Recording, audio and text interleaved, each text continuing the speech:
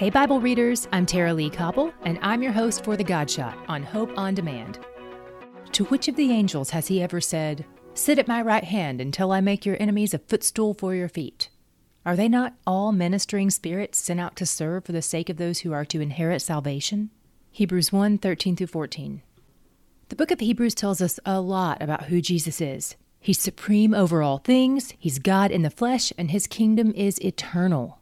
In this section, the author compares Jesus with angels, but he makes it clear that Jesus is far superior to the angels. For instance, God the Father told Jesus that he would make his enemies a footstool for his feet. But that is never promised to angels. They serve God, not the other way around. And they not only serve God, but according to this verse, they serve God's kids too.